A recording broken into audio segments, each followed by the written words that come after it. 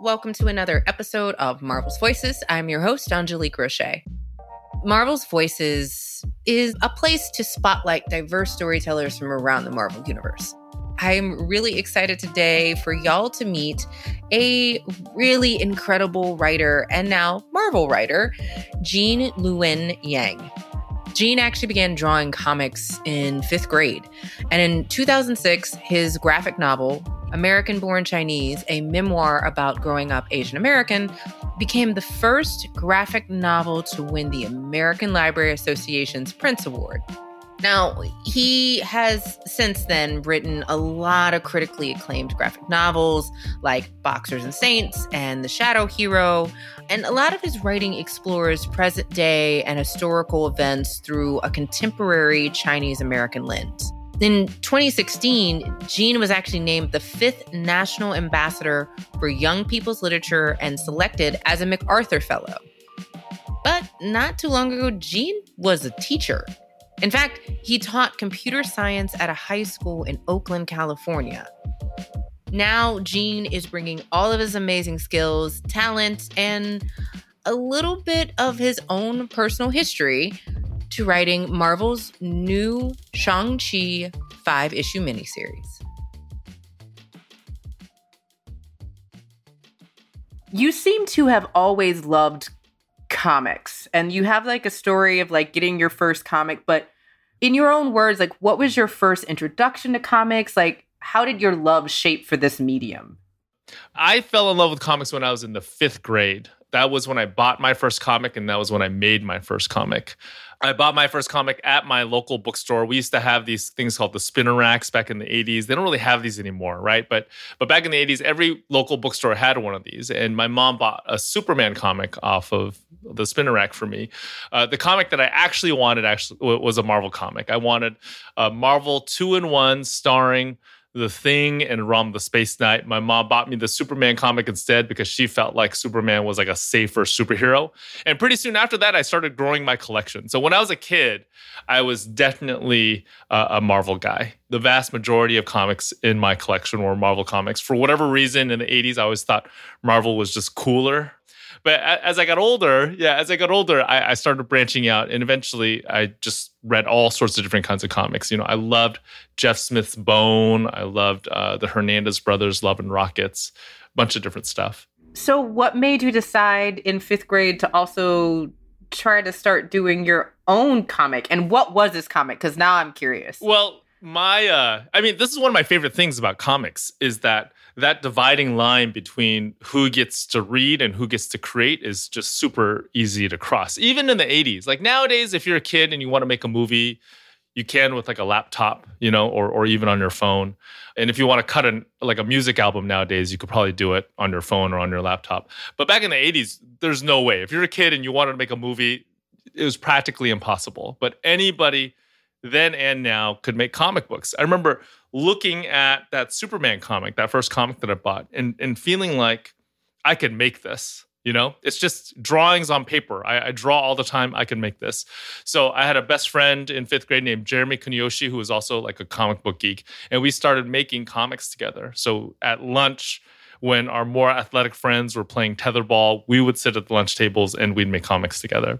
This makes me so happy. And now I must know, like, was there one main comic or you were just across the board? We were kind of across the board. The one that I'm probably most proud of was called the Trans Smurfers. I probably shouldn't be proud. I probably shouldn't be proud because it's basically like me ripping off 2 cartoons that I loved and combining them together. But so it was about like these Smurfs that could transform into flying robotic fruit.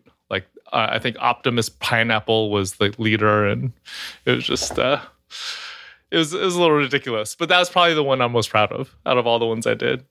This sounds amazing, and I want it. Now as a thing.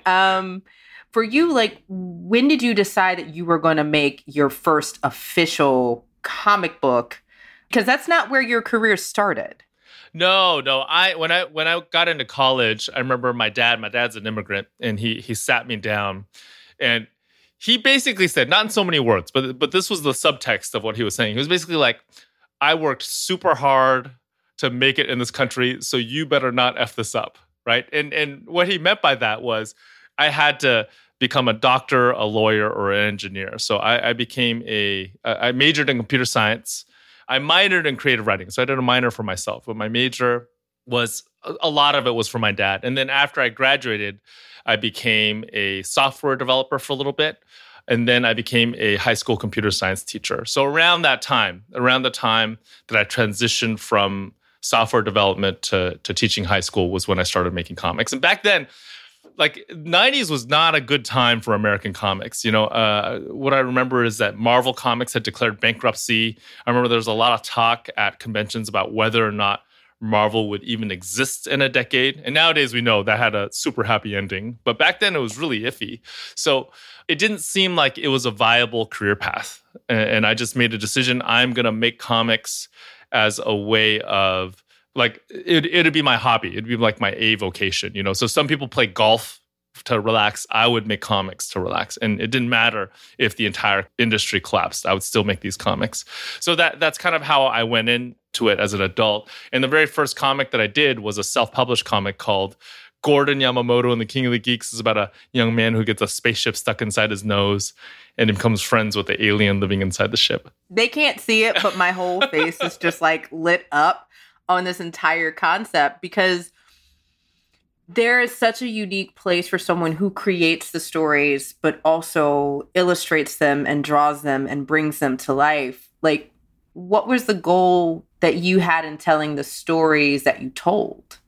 Well, I do think that because comics is a visual medium, you do get kind of a leg up, at least in the beginning, if you do both, right? If you're both an artist and a writer, you can kind of do the whole thing yourself. And that was one of the things that appealed to me most about comics early on, was it just felt really intimate. It felt like anything I wanted to do, as long as I didn't care about money, anything I wanted to do, I could do. It was just like what I was doing in 5th grade. I could just draw it. I could print it up.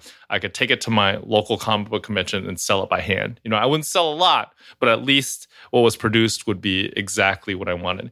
And I think, like, when you look at a lot of the writers that are working today, who are known primarily as writers, a lot of them also draw. So Greg Pak, who does, a billion different books for Marvel Comics, he's actually a pretty good artist.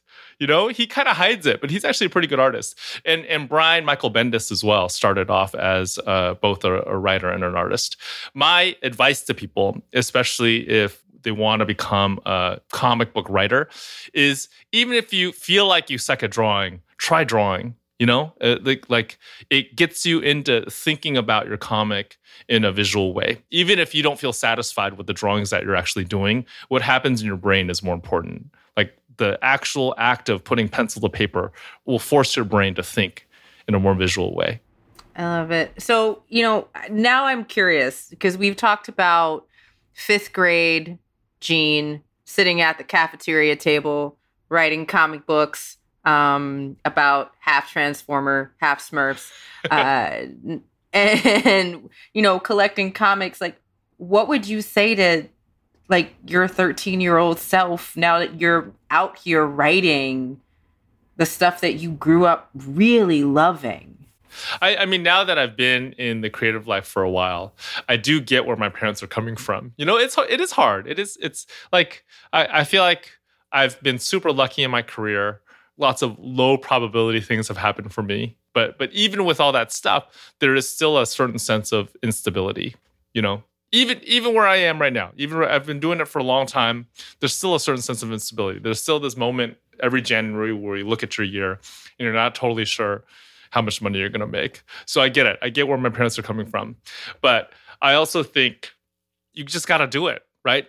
No matter what the risk, you got to do it. Because if you don't do it, if you don't at least try, you're going to die unsatisfied.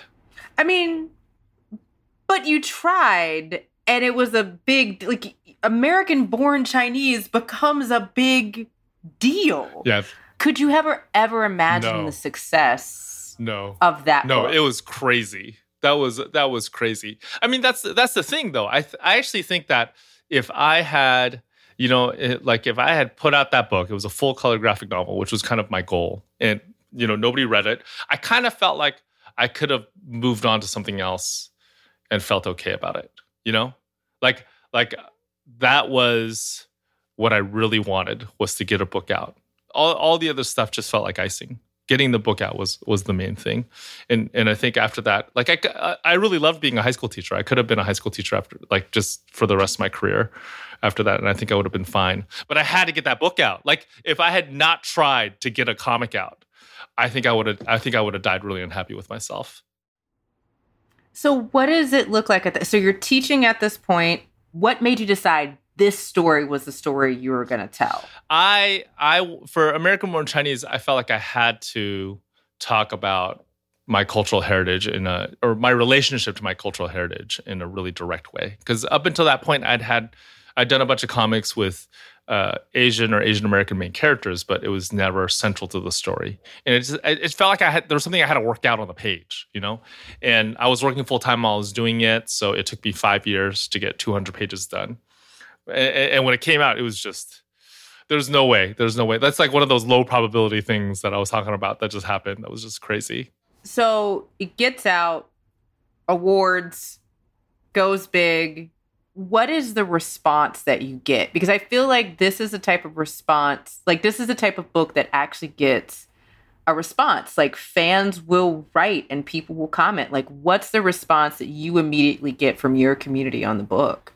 Yeah, I mean, overall, it was really positive. After that, I got to go to different school communities. I mean, I still do. I go to these different school communities and library communities to talk about the book and to talk about the themes of the book. And it seems like, especially immigrants' kids, like a lot of students whose parents are new to the country, regardless of where their parents are from, they'll come up and they'll talk to me about the themes of the book and how, even though the details are different, a lot of the emotional realities are the same. And that's been really gratifying as well. That's been great. For you, what do you think is most important about telling superhero stories in the way that you tell them? Like, for instance, The Shadow Hero, which was a really cool project, which I'd love to talk about how that developed. But like, for you, like, why is it important to tell them in the way, from the perspective that you bring to the books? You know, I do think that there is something like really American about superheroes, even when you're dealing with a superhero like Shang-Chi who's born in China. I think, you know, that the whole idea of superheroes is rooted, I think, in American culture. So superheroes came about in the 1930s. And they kind of came of age as America was taking its place on the global stage as a superpower. So I think superheroes at their best express America at its best. You know, and I think some of the push right now that we're seeing to see a diversity of superheroes, at least in this country, is we want to see that anybody can be an American, regardless of race, gender, sexual orientation, anything. We want to see anybody can be an American, right? Anybody can be a hero. Anybody can be a superhero. And with Shang-Chi in particular, you know, he is an immigrant. So he like in the original origin story, he comes as an adult and he really finds his identity apart from his family. He finds his identity as a superhero here in America. So we want to play with that idea as well. I also think, like, superheroes, they're not just American. Superheroes are rooted in the American immigrants' experience because, you know, almost all of our major superheroes were created by these children of immigrants. There's also, I mean, like lots of people have made this argument, right? That superheroes are essentially modern mythology. So instead of Zeus and Hera, we have Spider-Man and Hulk, you know, and Captain Marvel. And I think there really is something about that. Like, when we see ourselves reflected in myth, it helps us take our own lives and our own choices a little bit more seriously, I think. And I think that's why it's so important for us to make sure every part of our society is reflected in the myths that we construct. Which is interesting because now I want to turn back to The Shadow Hero. How did that even develop? Like, where do you even start with that concept? Well, a friend of mine sent me a link, actually. His name is Derek Kirk Kim. He's a fantastic artist. Recently, he worked in animation. So he did a bunch of stuff for Disney and for Cartoon Network.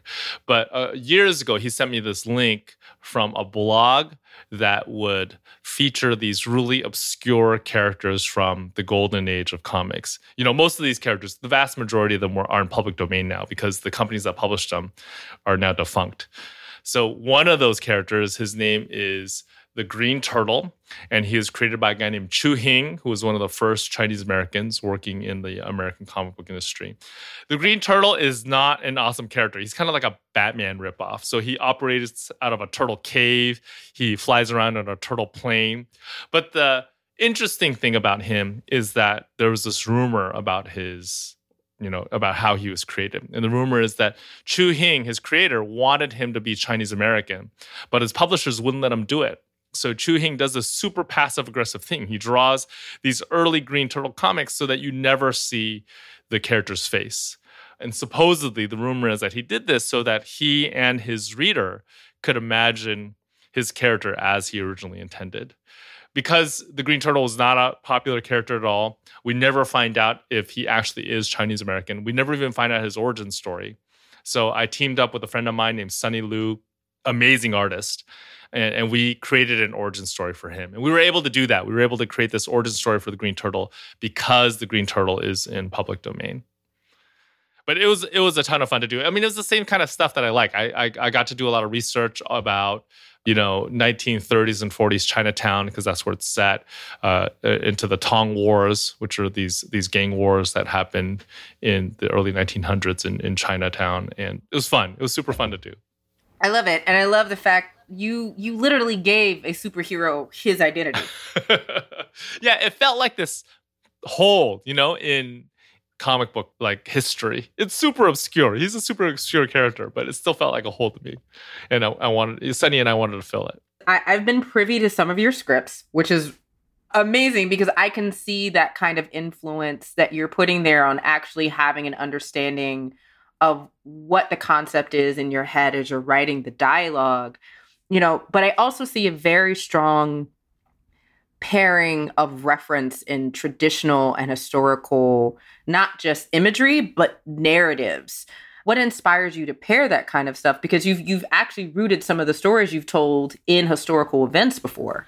Yeah, I think I kind of hated history when I was a kid. And I think it's because, no disrespect, but I think it's because I mostly had terrible history teachers, And as an adult, I started reading books about history. And at that school where I used to teach computer science, the history department was just super strong, And as a computer guy, sometimes I get called into these history classes to help with some kind of computer issue. And I would just sit there and listen to them lecture. Like there was one of the teachers' name is Mr. Green. He teaches African-American history. There was another one named Ms. Sussman who taught Holocaust history. And I would go in there and do tech support. And after I was done, I'd just sit there to listen. Because history is just really about human beings. I think when history is taught well, it's about human beings, why human beings do what we do. And history is both like this fantasy world that is completely different from our world. Like the way they lived back in the day was just completely different from how we live. But at the same time, all of the human emotions and motivations are all super recognizable. So I actually think there's a lot in common between writing a story that's set in Asgard and writing a story that's set in turn of the century China, in both of those cases, it feels super fantastic to us as modern Americans. But at the same time, if the story's going to work, you're going to have to understand all of those human emotions and human motivations. So you've got Shang-Chi coming out. For you, why do you feel storytelling is so important? I think it's a conversation about being a human being. All of the stories that we tell, it's just this conversation that we're having. And with the release of each new comic, with each new movie, with each new book, we're just adding to this conversation about what it means to be a human being. So to get to do comics, I think, is a way of participating in that conversation. And And I feel incredibly privileged. I actually feel super lucky to be involved in comics right now, too. I know this particular year has been really difficult, but comics as a whole, my feeling is that more people than ever are reading them.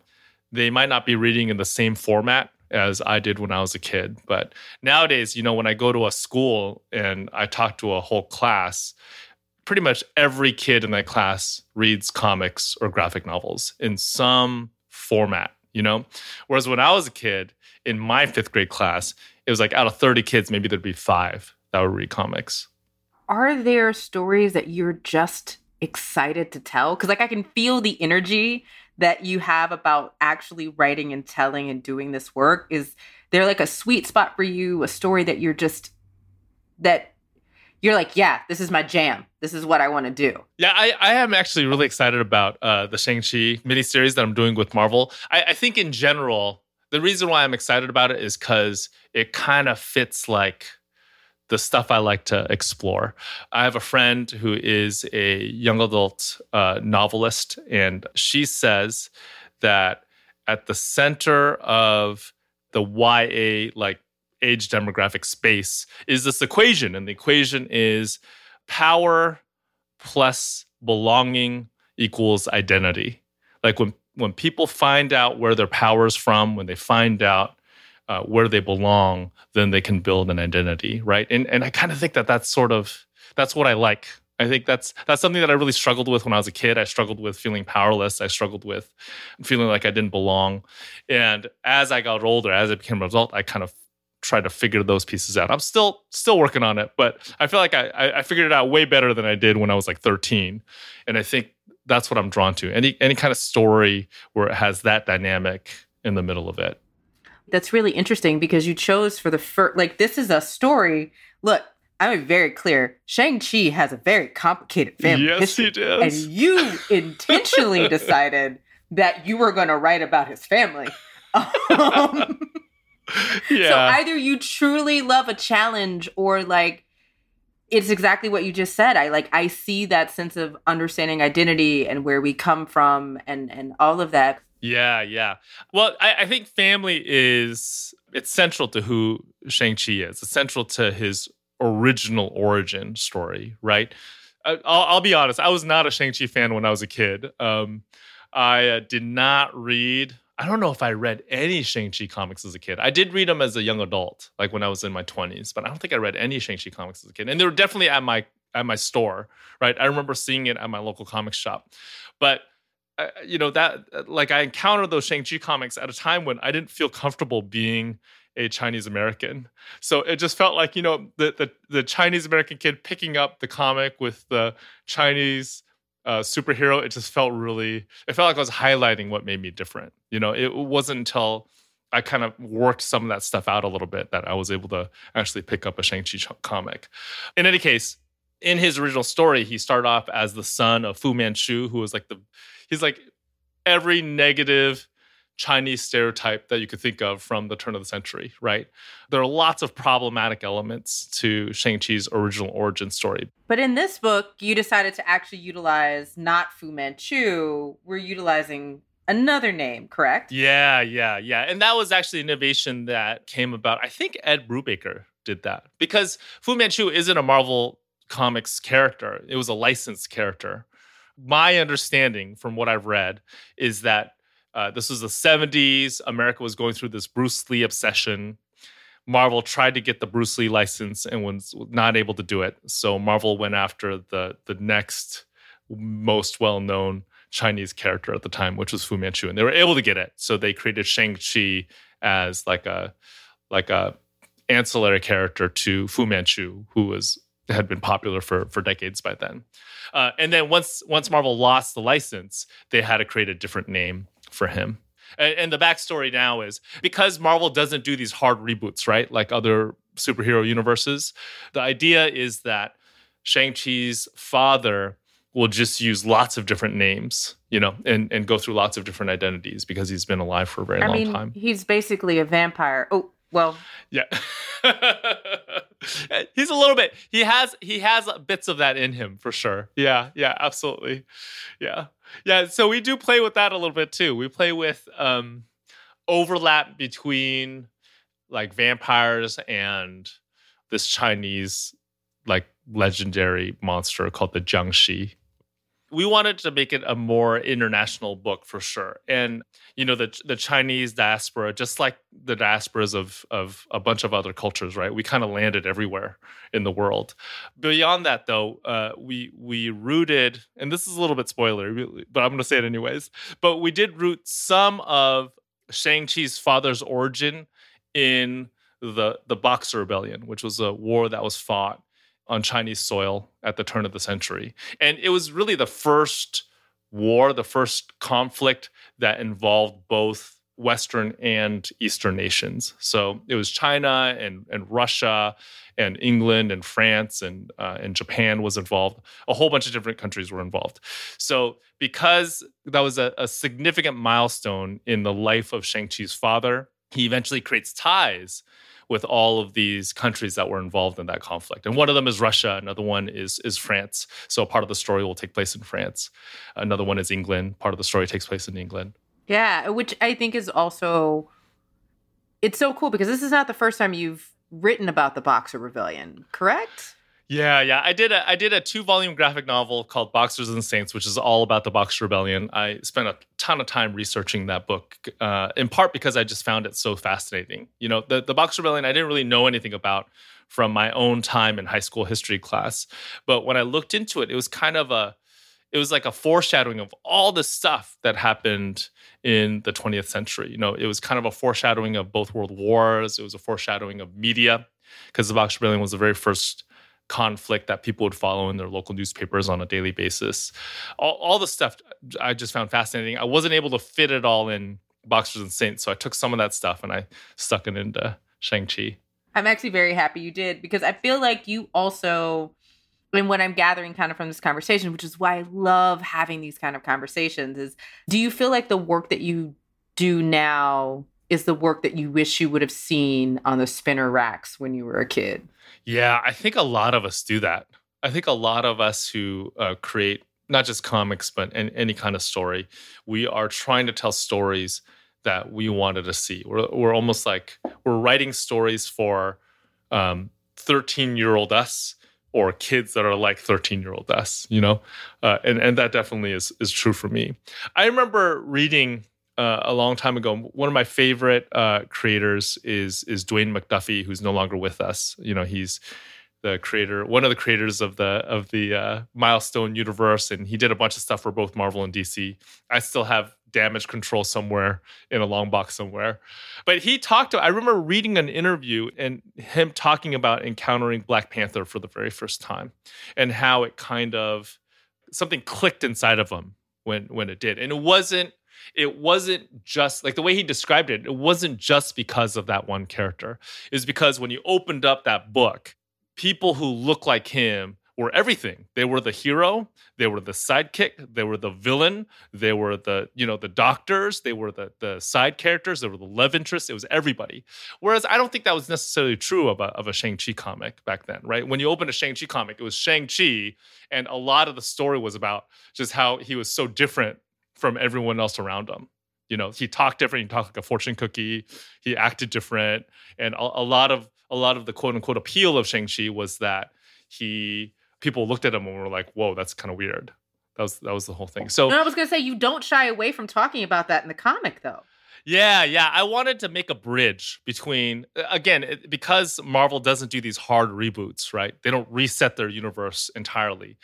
Some part of what happened before has to stay in play at all times. So I wanted to build a bridge between the way he used to talk and the way we want him to talk now. And all of that kind of stuff, like feeling like an outsider. I want the story in the 5 issues to be him going from being kind of weird and feeling like he's an outsider to figuring out where he belongs.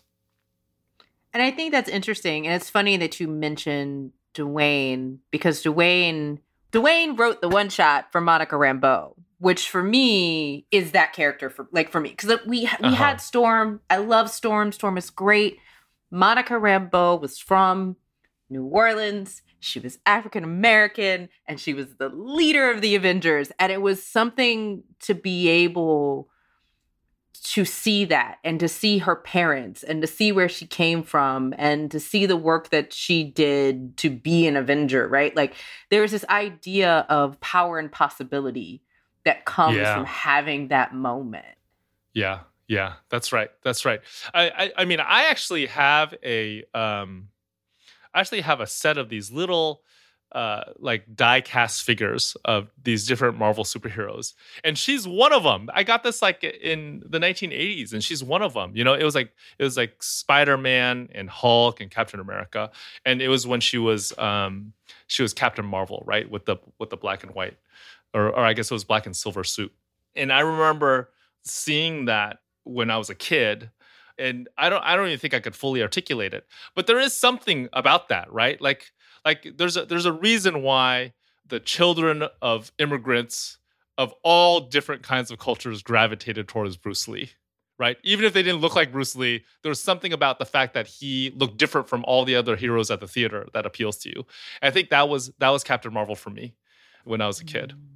It's pretty incredible. And for your work and how you're doing it, like, do you feel like how did you research? How did you prep? How did you bring this together? Because I know I kind of mentioned you do drop some Easter eggs to some of the history and the origins of Shang-Chi in this series. Yeah, I mean, part of it is I got to work with an awesome team. So Darren Shan is the editor. He started off by giving me a whole bunch of homework. He sent me a whole bunch of PDFs of all these old Shang-Chi comics, and also more recent ones too. He sent me the Secret Avengers miniseries, which I really enjoyed. That was centered around Shang-Chi's family, and then I get to work with DK Ruan and Philip Tan, and Philip Tan especially. He is kind of a amateur Chinese historian. So a lot of times if some kind of a historical thing comes up and I need to ask somebody, I'll just shoot him an email. He really knows his stuff. So I definitely relied on him. And both he and DK, you know, they have very different styles, but I feel like they each, you can just tell they really care about what they're drawing. You know, like DK, I think his strengths are in conveying emotion and also drawing action scenes so that they feel like they're going super fast. You know, like it's still on the page, but it feels fast. And then Philip, he does all of our flashback scenes, and I think he brings that authenticity that he actually knows because he's such a student of Chinese history. He brings that into his pages. You could really see it in just the details that he includes. It is really amazing because, you know, I always say that comic books are a team sport, right? And this is multiple artists as a team on a book with a person who is also an artist. So how was it for you, like, I wouldn't say being in the passenger seat, but being in the co-driver seat for this piece of work? Yeah, I think it was great. I give all the props to Darren for assembling a team. I really am thankful that he invited me to be a part of the team, and I think it's a passion project for everybody who's involved. So Jimmy Chung, who is a superstar artist, you know, Young Avengers and a bunch of other stuff. He designed Shang-Chi's brand new suit. He spent a lot of time, like he really wanted to find this balance between traditional Chinese elements and like more Marvel superhero-y elements. And I think he landed on such a great spot. So all of that stuff, you know, like I feel like everybody's passion is very apparent on the page with this project. Well, I know a lot of kids are going to pick up this comic and a lot of adults are going to pick up this comic. But for those who've not had a chance to read, has already hit the shelves. Could you give us like a synopsis of what we are in for with this Shang-Chi miniseries? Yeah, so Shang-Chi, before this miniseries, has been in America for a long time. He's been a part of the Avengers. He's friends with, you know, Captain America and Iron Man. And what this story is about is how his family tries to pull him back in. So he has a family that's pretty dysfunctional. We introduce you to a whole bunch of his siblings that we've never met before. And each of these siblings is actually rooted in an Eastern element We don't totally make that explicit in the book, but if you look for it, you'll see it. Like if you're familiar with traditional Chinese medicine, you'll see that each of his siblings is kind of rooted in a different element within traditional Chinese medicine. So I'm hoping that it's an introduction to Shang-Chi as a character. It's an introduction to Chinese American culture, and it's also an introduction to his family, to like how we all struggle with like broken family dynamics, right? So that'll be a part of what this story is about. What are the things, when you say Chinese American culture, what were you like, this has to be in the book? Well, one of the things is the language. Like I really wanted to transition Shang-Chi from the way he talked in like the comics from the 1970s to the way we want him to talk now, because we want him to be more of a three-dimensional character. But I also wanted to do it in a way that was somewhat respectful of the continuity, right? So that was definitely one thing. Another thing that I really wanted in was all the different cultures, to have different parts of the book take place in different geographical locations. Awesome. Also, crystal cakes. Crystal cakes. That's right. It's very important. I love important. the fact that is a like baking and do you like bread? I'm just because I feel like that is a very. I do like bread. Bread doesn't always like me, but I definitely like bread for sure. Yeah. And like going to the bakery at Chinatown, we used to go up to Chinatown probably about once a week. We'd go almost every weekend, and going to that bakery at Chinatown, it just brings back a lot of childhood memories to me. So I wanted a scene set in a Chinese bakery, which happens in the first book. And I love the fact that you used a reference point from like your actual lived experience to bring that to the book. Yeah, that's the easiest kind of research, is the research where it's already in your memory. It's like, do I need to go visit that bakery again and pick up some more bread just to know I got the details right? Yeah. Just I gotta eat a dozen of something. Oh, my being from Louisiana, my research is probably far worse than any bread in the world. Or maybe far tastier, you mean. Not far worse, far tastier. Well, I am so excited for folks to get their hands on this book. It's so much fun. And it's really, really cool to see Shang-Chi in another light. And also very, very interesting family dynamics. Well, thank you. Thank you, Angélique. Thanks for reading it. And thanks for talking to me. This was super fun. Marvel's Voices is produced by me, Angélique Roché, Percy Verlin, Imar Daniel, and Jorge Estrada. Our director of audio is Jill Duboff. Our development manager is Brad Barton. This episode was mixed by Cedric Wilson at Lantigua Williams & Co., and our theme music was composed and performed by Kamau Wainaina.